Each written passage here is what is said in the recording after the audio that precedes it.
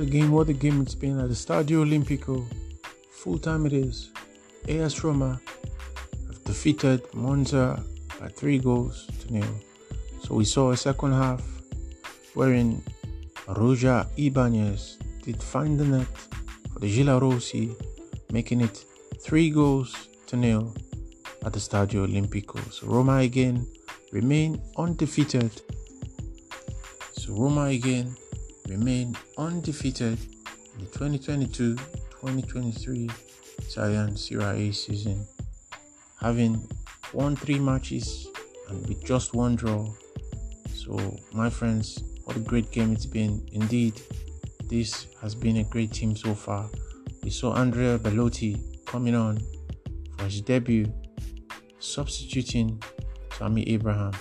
What a game it's been. AS Roma 3, Monza 0. My name is McDonald. See you soon. Good luck, special one. Bye.